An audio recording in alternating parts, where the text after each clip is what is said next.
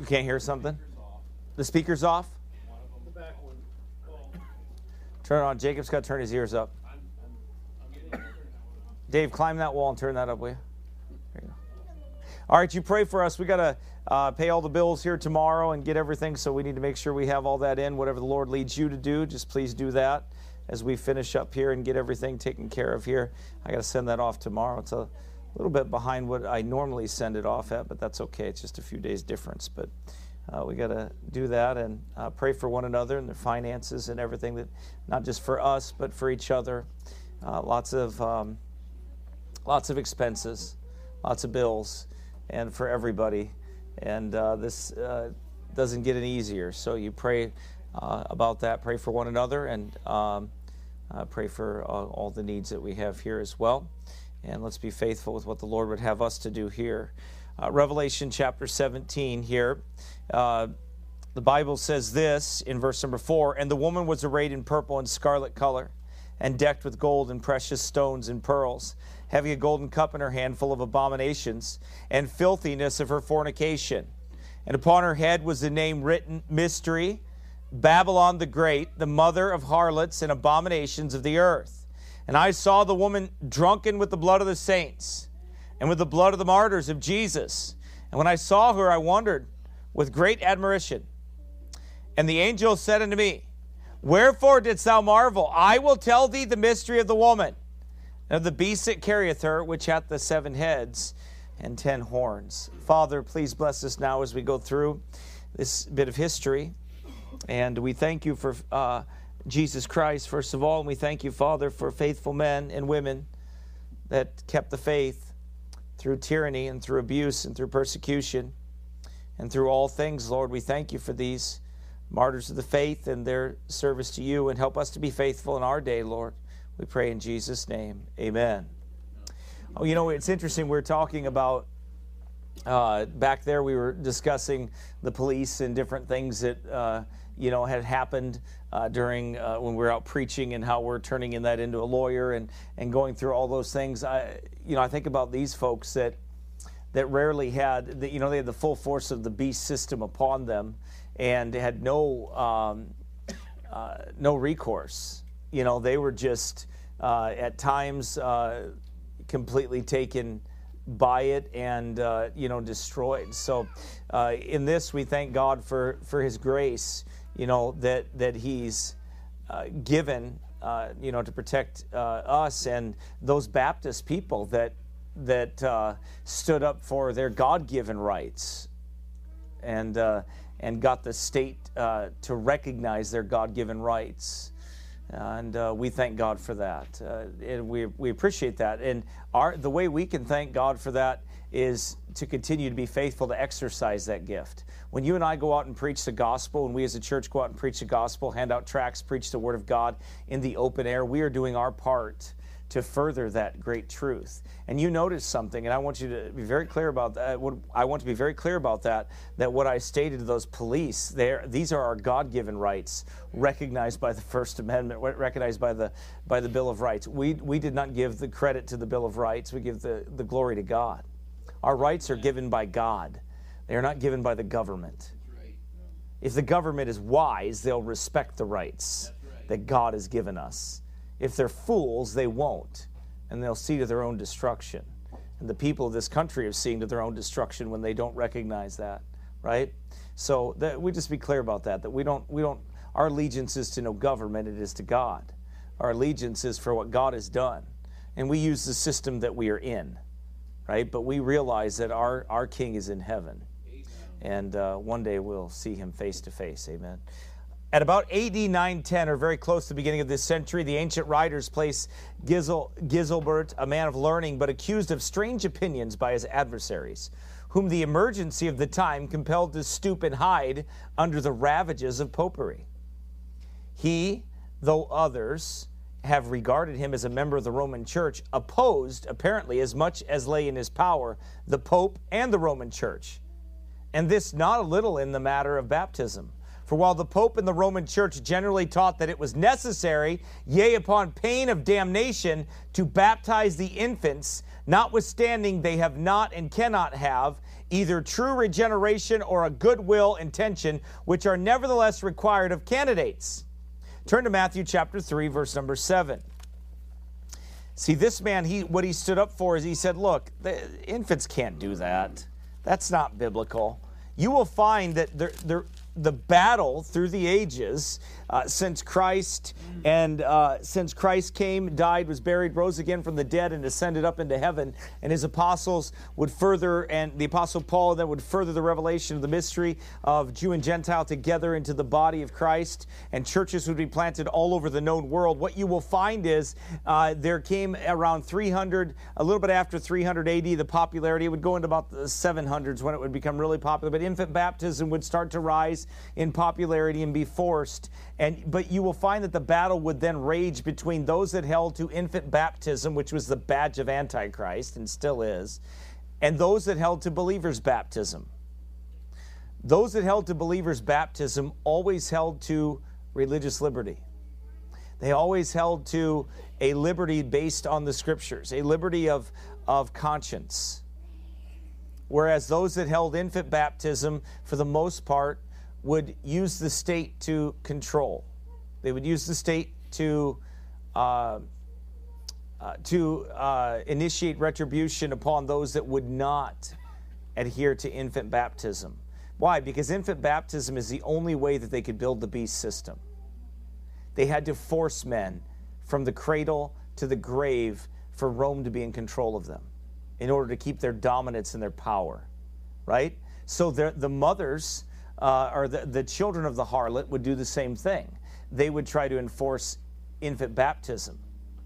Well, that would never set well with baptized believers that understood the Scriptures and what the Bible said. They would always war against that in the Spirit. They would always war against that by preaching against it.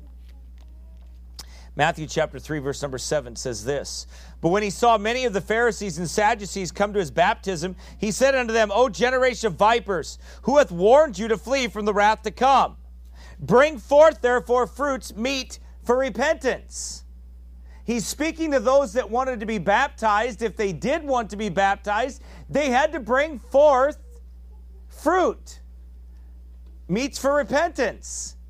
That means they had to acknowledge their sin and know that they needed to follow the Lord. Well, a baby doesn't know that. An infant doesn't know that, so it's preposterous to have them baptized or to attempt to have them baptized. He taught that it is indeed necessary to salvation to be baptized, but that said baptism must be connected with regeneration. What did he mean by that? What he meant by that is that those that are regenerated should be baptized, and if you tried to be baptized before you were regenerated, you just got wet. You didn't get baptized. The Scriptures assume that if somebody is born again by the Spirit of God, it not only commands it, but it assumes it that you would be scripturally baptized. Baptists used to preach baptism very intricately and forcefully after salvation, and they would do that because they looked in the Scriptures, and they that gladly received His word were then baptized. So they would look at you and they would doubt whether you were truly a born-again Christian because you had no desire to be baptized. Why wouldn't you? Well, let me ask you a question. As you read the Scriptures and you look at them, why would anybody that read the Scriptures, not if any influence of Rome or anybody else, but if you just read the Scriptures and you read that they that gladly received His word were then baptized, wouldn't you wonder if you received His word why you didn't want to be baptized? Why wouldn't you want to follow the Lord? Why wouldn't you want to honor the Lord? Why wouldn't you want to identify with Christ? Well, that's what these men wondered. Whether I agree with all of their language and the way that they describe it is another thing altogether.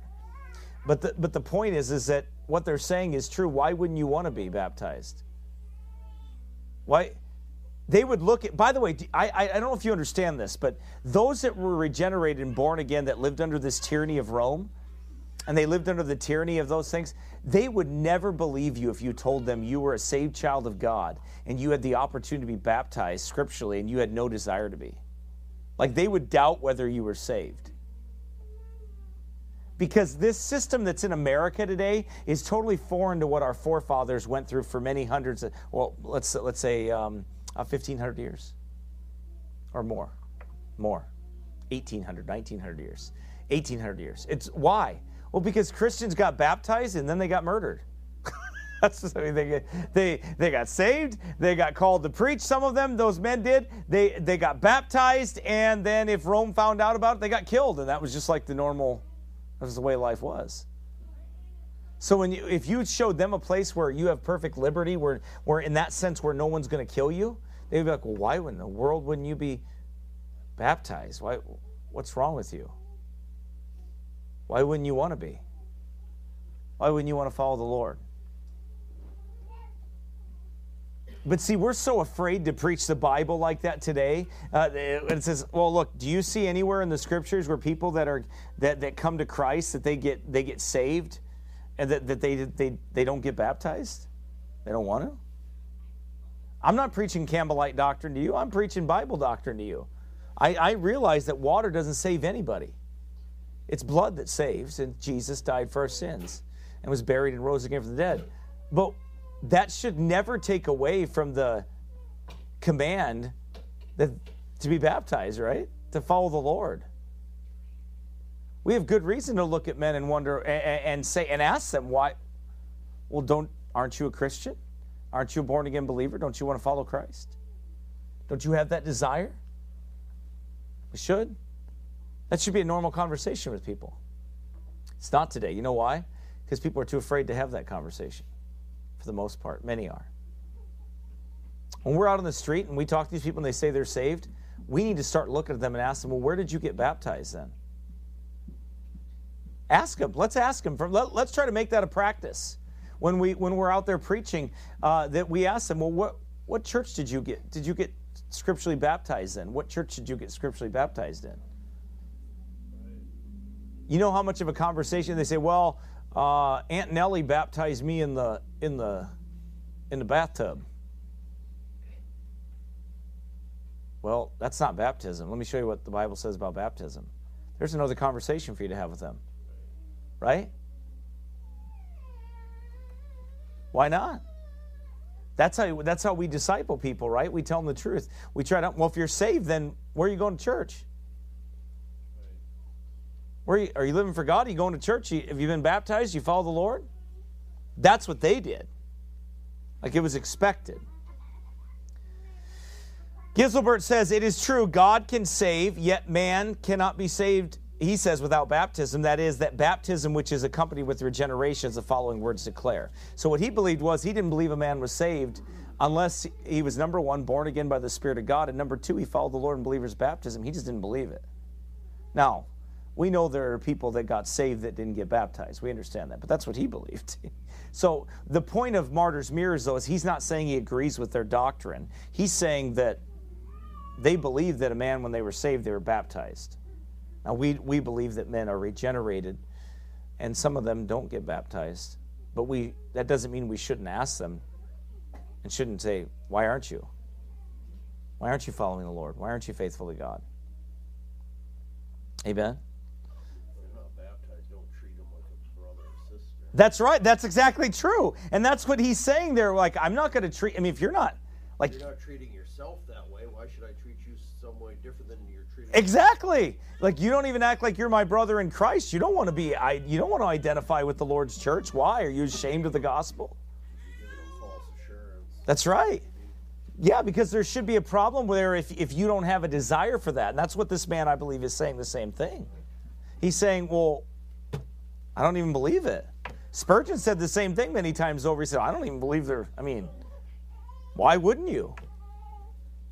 The scriptures are very clear about it. What's wrong? And they are very clear. Hence, when he there speaks of a good will of man, it is quite evident that he treats neither of infants nor of infant baptism, seeing infants have no knowledge of either good or bad, will nor of baptism nor of regeneration, to which said passage Giselbert also has reference. Much less have they the ability to worthily begin and execute all this for the proper reception of baptism. He intends simply to say that baptism is indeed necessary, yet not without regeneration. See, so he's saying that just because you get wet don't mean you're saved. He's saying you got to be regenerated. That's what he means by it's necessary in that sense. Like, why? You got to be regenerated, otherwise you just get wet. That ain't going to do you any good. Which regeneration he regards as the most important of all. according to John 3:5, right? He says it's important. So, from which he concludes that it is not in the power of man to reject this way, namely to separate regeneration from baptism or baptism from regeneration, which is a stricter upon those who were wont to reject the baptism of regenerated or repentant, or penitent, and to go another way, as did the Pharisees. So he's saying that they ought to come to baptism, and he just didn't believe it. Now, whether he's correct in everything he's saying, we know what our correct doctrine is, what the Bible says. Very clearly, they that gladly received his word were then baptized. So that's what we ought to do. It's in the simplest forms. Should I, like Brother Paul said, should I count you as a brother or sister in Christ if you have no desire to be baptized? Well, you're not in fellowship with us. You're not in unity with us. You don't seem to have a desire to be. So why should we, right?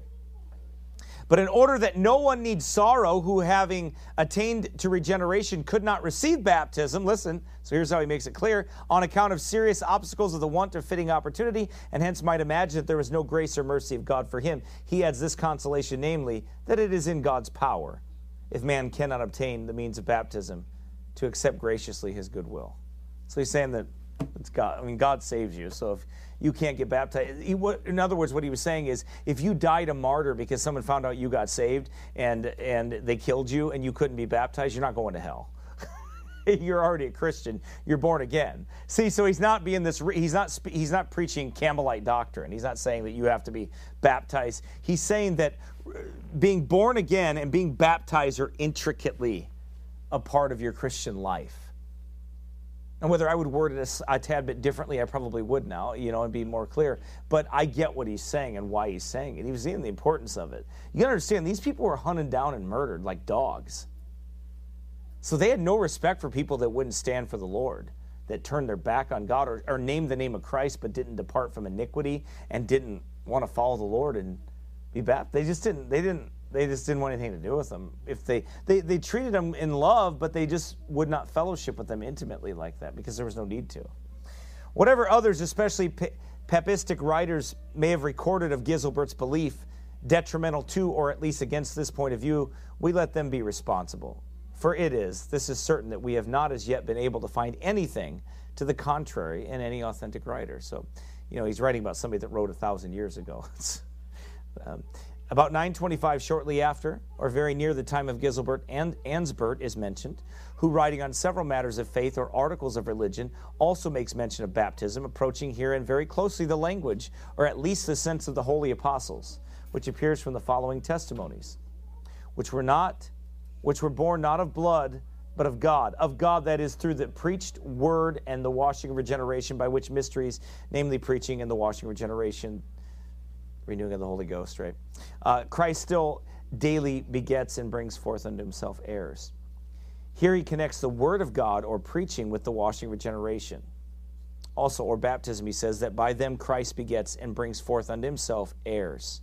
How could anybody more plainly declare what true baptism is, what belongs to it? It's a picture of that, right? Baptism is a picture of you being washed in regeneration, right? It's a picture of the death, the burial, and the resurrection. You go down into the grave and you die, right? You're brought back up to walk in newness of life. So it's a picture of that regeneration. It's a picture of what took place when you were saved. Our imagery and the way that we explain things has probably changed over the years too.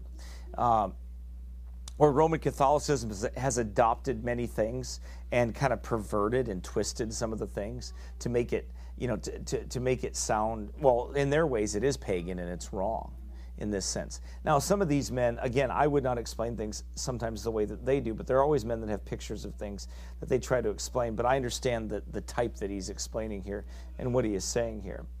But he connects the Word of God very strongly to that, or the preaching of the gospel. So what is he connecting? The preaching of the gospel, men being regenerated, men being baptized. What did Jesus say? Go ye therefore into all the world, preach the gospel to every creature.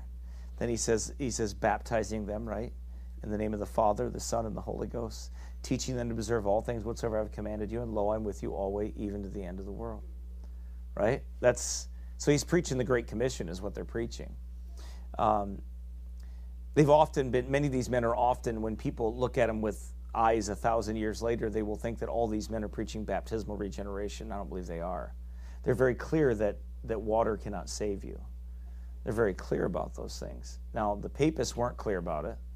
Neither were the Lutherans. They believe in the saving waters of baptism. They speak of the baptism being the regeneration, not the baptism coming after the regeneration, right? So that's the difference in what these men would be explaining there, I believe, anyway. He talks about regeneration being necessary before someone is baptized again. He says that again. The preached word, for as the apostles declare, faith cometh by hearing, and hearing by the word of God. The preached word is therefore the means by which to attain to the faith, and faith is the foundation upon which truly to receive baptism. Makes sense, doesn't it?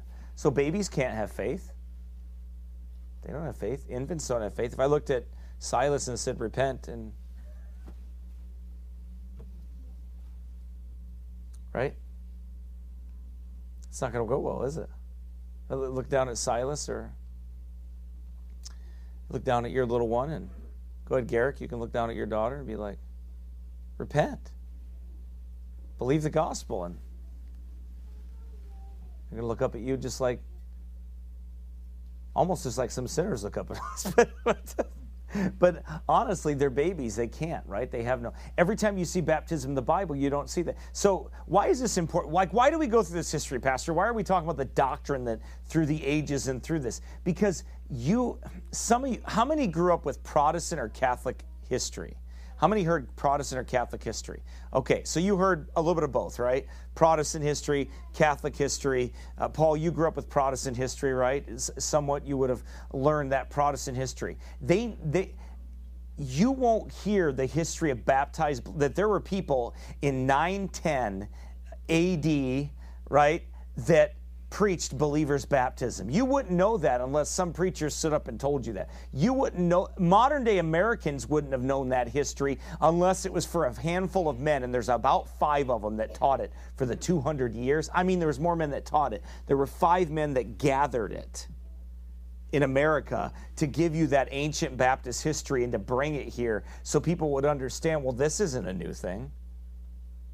It's believers' baptism isn't new. It wasn't discovered after the Reformation. It wasn't but the history that you get told is, well, Martin Luther nailed his 95 Theses on the wall, and after he nailed it on the wall and did that, then the gospel was rediscovered again. People started believing, and that's just that's what they tell you. Not like that. I'm being a little more facetious as I explain it. But that's the history that you're told. You're never told about these people who were murdered or they were martyred for their faith, and you'll always be told, well, Baptists just came along with the crazy Anabaptists that came, and the crazy Anabaptists started immersing people, but that wasn't really a common practice. They just kind of invented that. Well, have you ever read a Bible? They didn't invent anything. It disappeared. Baptism really disappeared for about 1,000 years, 1,500 years or so. Right? What's that? Yeah, in the Dark Ages, baptism just disappeared. It kind of did.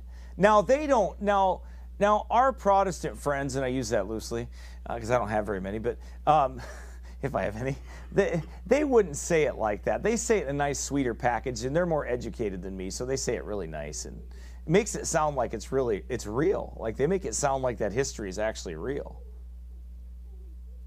Why? Well, they don't like this history. You know what I've been called because I've preached this history? Oh, you're a Baptist prider. Not a brider, a Baptist prider.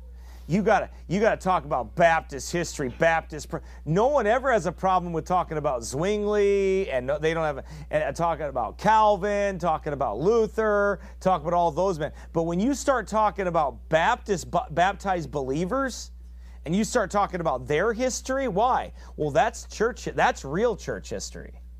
That's why. They don't want you to talk about that. They don't. What? Prove it. Well, most of the colleges don't give it. They don't give the history of Baptists. They give you a Protestant history. They tell you they have Baptist colleges visiting Ulrich Zwingli's site to see See what a great reformer he was. I'm kid you not. Brother Beller told the story. I was in that tour when he told it. He's told it a few times, but many times. But he's in that story. He goes, these Baptists are visiting Ulrich Zwingli over there, and right, they're standing right there, and they're looking up at his statue. Down below, they're standing on the marker of the Anabaptists that were drowned by Zwingli. And they're standing on the marker while they're lifting up this man that would have killed them. Right. Right. They would have killed them. And they're, oh, he's such a great man. It's like he's a murderer. He killed them. He goes, I'm going to give them their third baptism. And he drowned them all. I will never, by God's grace, stop telling those stories. I will not stop telling those. Or these people. If only one little church out there in the middle of nowhere tells the story of these people that died, that were willing to stand up against popery. Amen. And not try to be Pope light. Right. And run their own kingdoms. They never wanted to run kingdoms. All they wanted to do is preach the gospel, live, raise their children, raise their grandchildren, and die and go home to be with the Lord. That's what they wanted to do. But many times they weren't afforded that. They were hunted down like animals. So I don't get all warm and squishy and fuzzy when you talk about these reformers. I just tell it like it is. I don't have a lot of... But by the way, don't you think if they were truly repentant, they'd actually tell the story? How come they never do it? Why don't you ever hear the Protestants tell the story? Why don't they ever tell the history? Why do they conveniently leave that out? It was like Isaac Backus in New England. You know why Isaac Backus wrote his 2-volume set in New England? Because the Puritans called their set church history. The Mathers did. They called it church history. Guess who they left out? Them little heretic Anabaptists over there. They just told stories about how they were a bunch of witches and stuff. Little devils. And then you're like, wait a minute. So Isaac Backus writes his history. And you're like, oh. These are the history of the baptized believers in New England. Whoa, that's a different history, isn't it? Yeah. So instead of giving John Calvin credit for why you have a First Amendment today and giving these other reformers credit for why you have a First Amendment today, you could actually realize that it was baptized believers that stood for the faith, which is one of the major reasons why you have that today. Right? That's why I'm going to use this Anoka stuff, I'm going to use the Canada stuff, and I'm going to tell that story in a documentary format to people so they understand how that happened. I'm sick and tired of people that didn't do anything to help that get the credit for that. When those poor baptized believers are the ones that suffered for it, Obadiah Holmes crippled up for the rest of his life after they did that to him. Them looking at John Clark and say, you ought to die for what you've done.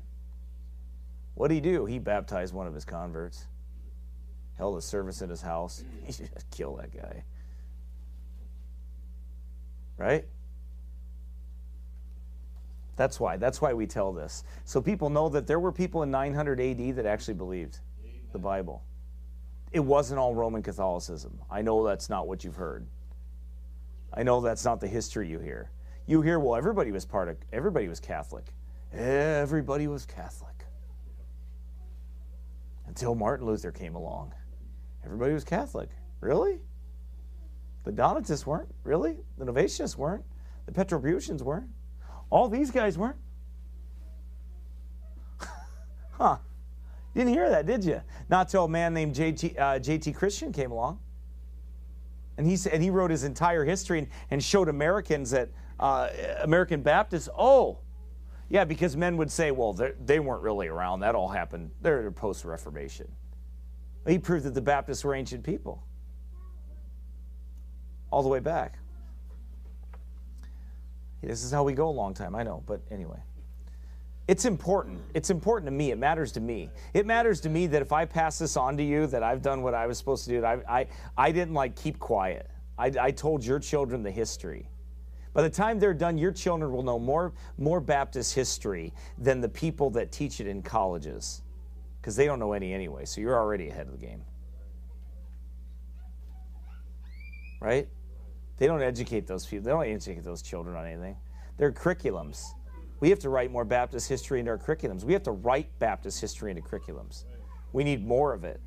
Brother Beller has a good collegiate workbook, and there's other, and that should be part of your schooling. That collegiate Baptist history workbook should be part of it. It's a very important thing for people to understand. That's what I'm going through with you right now.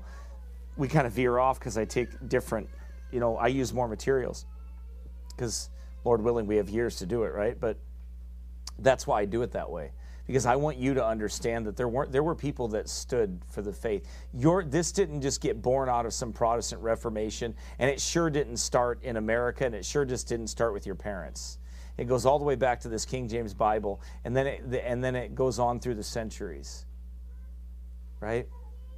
It's important for you to understand that, because if not, then you'll think that because the oldest, you hear that garbage, the oldest and the best manuscripts, and the oldest and best teachers, and all these other things. Well, the oldest and the best, they usually lie, is what they do. When you hear somebody say, you ought to run when you hear the oldest and the best manuscripts and things like that. You ought to run from that when you hear that. Yeah, the church fathers are. Somebody's lying to you. they're getting ready to lie to you. Church fathers are writing. That's right. They are the fathers, right? That's what it says. Right. Okay. The preached word is therefore the means by which to attain to the faith. The faith is the foundation upon which truly to be received baptism. As necessary then as faith is in order to be truly baptized upon it, so necessary also is the preached word in order to truly believe. Consequently, Ansbert has justly joined the preached word to baptism as a proof that it belongs to it, according to the words of Christ. Preach the gospel, he that believeth and is baptized.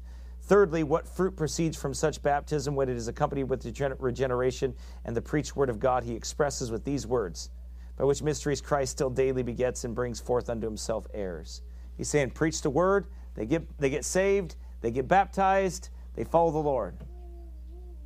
Great Commission. Yeah, and they won't kill people. That's right. Point number 4, don't kill people. Ye are the children of God by faith in Christ Jesus. For as many of you as been baptized into Christ have put on Christ. These then who by this means become children of God also become his heirs and joint heirs with Christ. He's just preaching Bible doctrine. He says, the Trinity of the Godhead we dare not and shall not pass by unnoticed, especially when we are baptized upon the confession of the Holy Trinity and are saved in the faith of the unity of the same. So he's talking about the Father, the Son, and the Holy Ghost, right? And by the way, those are, what that means is by the authority of, that's what it means, right? It's not some special incantation of words that have to be said. When the Bible talks about they were baptized in the name of Jesus, that's upon the authority of Christ. It doesn't mean that if you don't say, if you're not baptized in the name of Jesus, you're not really baptized. Well, all scriptural baptism is in the name of Jesus. How could it not be? It's in the name of the Father, Son, and the Holy Ghost. All of it, whether I say it or not, it is. Why? It's his ordinance. It's Christ's ordinance. it's all done that way. I mean, it's just that you have these people that say, "Oh, I got baptized in Jesus only." What in the world does that even mean? It's a Pentecostal that said that, so you can understand the confusion. Yeah, schismatics. That's right. Unscriptural schismatics, right? Here he again connects baptism with confession and faith. Yea, he says that we are baptized upon confession and saved in faith. Certainly there is not a letter in the above passage which savors infant baptism, but every word denies, yea, opposes it, inasmuch as here such a baptism only is spoken of as is received with faith in the confession of the same, but that this can be done by infants militates not only against the Holy Scriptures, but also against nature. He's saying the Scriptures are against infant baptism, and so is nature. They can't receive anything. They can't talk of anything. They can't do anything like that. It's nonsense. It's important because, see, Martyrs' Mirrors is not only a record, it's a record of doctrine. Believers' baptism through the ages. He not only is going to give you the martyrs, which we haven't got to this week, we wouldn't have anyway yet, but we'll get to the actual martyrs of that, but he's given you the doctrine of believers' baptism. Why? Well, because they've already told you that people were infant baptized, and they already have a record of that, and they'll show you that they show you their nostalgic, church fathers and everything else. They show you the history of infant baptism. Well, what is it?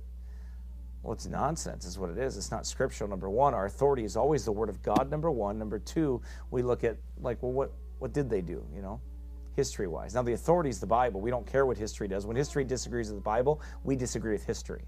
I'll say this to you again. When history disagrees with the Bible, we disagree with history. Whether it's a Baptist or whoever it is, we don't care. If they're wrong, they're wrong. God's Word is always right. I submit to this book. That's right. So that's the way it goes. That's the way we look at history. We're not Roman Catholic. Our whole argument does not fall apart if somebody in history was wrong. Right? It doesn't fall apart. Why? Because our arguments are biblically based. We just show you that whether you see it or not, or whether you've been told or not, there are people that held to the faith once delivered on the saints. And by the way, the reason we know they did is because God promised they would. The second reason we know is because we see it in history. But we know it from the Scriptures. That's our authority. Never forget that though I teach you history, I don't submit to history. I submit to God's Word. I never submit to history over God's Word. I always submit to God's Word first. That's how you have to view history.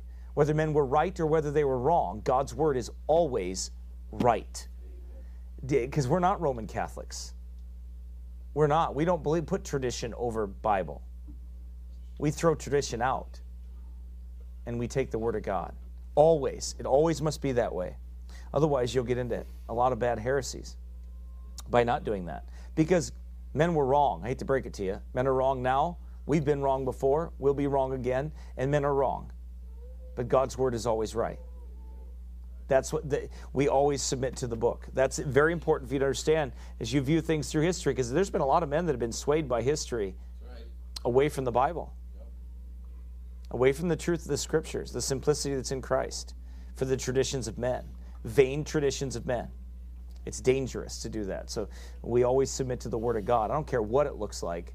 We always submit to God's Word. That's very important for you to understand when studying anything in history. Ansbert says, he that has been washed in baptism from dead works and after such washing again commits its sins unto death, it avails him nothing that he was washed. Hence the Lord through Isaiah admonishes, wash ye, make you clean. He washes and cleanses himself who commits no new sins after baptism, but he that conducts himself thus that after such washing he again pollutes the white robe with sin, let him still not despair of remission, if he desires to be washed again, for there is yet another baptism with which publicans and harlots are always baptized. And what other is it but the wellspring of tears, in which Mary Magdalene polluted with many a stain of vice, and Peter, when he has thrice denied the Lord, washed themselves. What is he talking about here? He's saying basically that you're born again by the Spirit of God. It's God that saves you, and you should walk in newness of life after you're baptized. You walk in newness of life. Your life is different. If your life is the same and you still live the same old rotten, wicked way, you're running around like a whore, you're running around like a whoremonger, you're running around like a wicked man, drinking, boozing, partying up. Don't think that because you got baptized that you're right with God, that you're okay. If you don't have works meet for repentance, fruit meets work for repentance, you're in trouble. You ought to have a changed life. See, they didn't believe that a man was even a born-again believer after if he took baptism and he walked in the way of the world and he continued, like they just looked at you like you were a heathen and a publican. Like you're not following Christ. You're not obeying him. Why? This whole passage is a warning to those who, having committed sins unto death, were baptized for the remission of the same, that they should not rely upon this, otherwise they might be deceived. Hence against such there are spoken these words, he that after washing again commits such. So put it in the context. What he's saying is there were people that would go get baptized after they committed grievous and wicked sins, and they trusted in their baptism, right? After they lived wickedly. And he's like, well, that's not.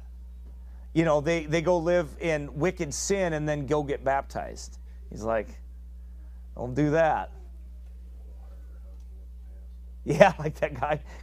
Every 7 years I get baptized, that guy told me. I don't want to take my chances.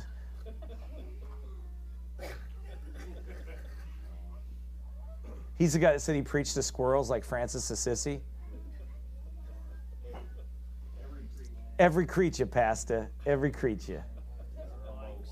They are. Got any water here? Nope. All dried up. get out of here. He always wanted to go back to the hotel with his. He said his wife was there, and like I never met her. I was like, why didn't you bring her here? I mean, we're all here. His wife was 80, and he was like 45 or. He's like, why don't you come over and talk to my wife? I'm like, yeah, no. You can bring her here. She can come talk here. Dave stressed him out so bad that he went around back and smoked a cigarette. Yeah. I got to have a smoke, man, that guy. He's like, he said to me, he's like, look, Pastor, you watch that guy. You watch him. Anybody that'll talk bad like that, he's going to get you. I'm watching him.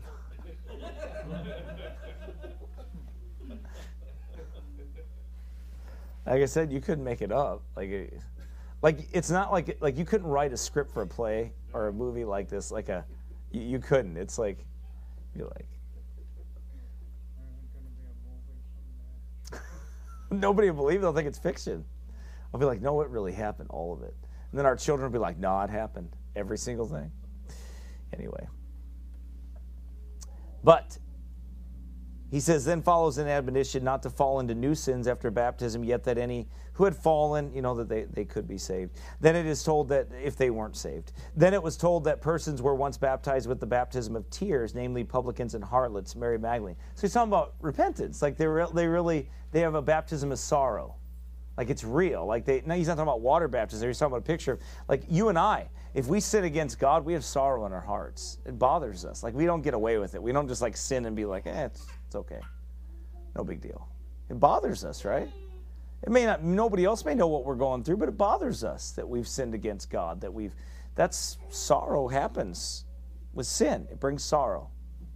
And it's supposed to the believer, it brings sorrow. Because God does that so we don't think that we can sin and be all right, that God doesn't care about our sin. He allows us to go through sorrow, which we need in this life. Judge now whether the above stated things can be done by infants, or whether they are peculiar only to the adult and intelligent, and we are fully confident that if you are impartial, you will choose the latter and reject the former. We'll stop there.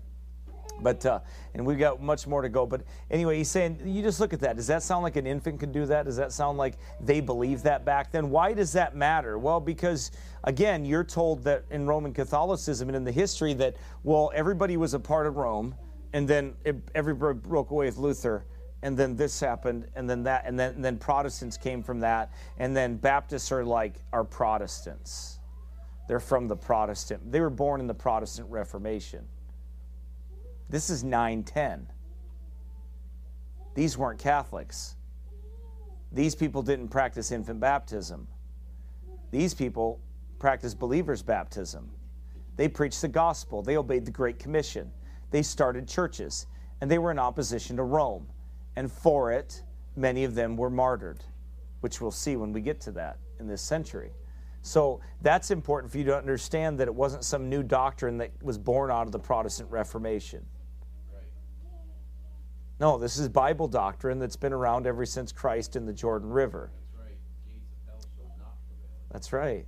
And that's God's promise. So anyway, it's a good history to understand. I know we, kind of went long at some points, but that's okay. It's not going to hurt anything for you to have this. And you to understand that people made these theological arguments. Isn't it kind of interesting that when you read these and you listen to these, when they're being given, you could tell these men put thought into what they did.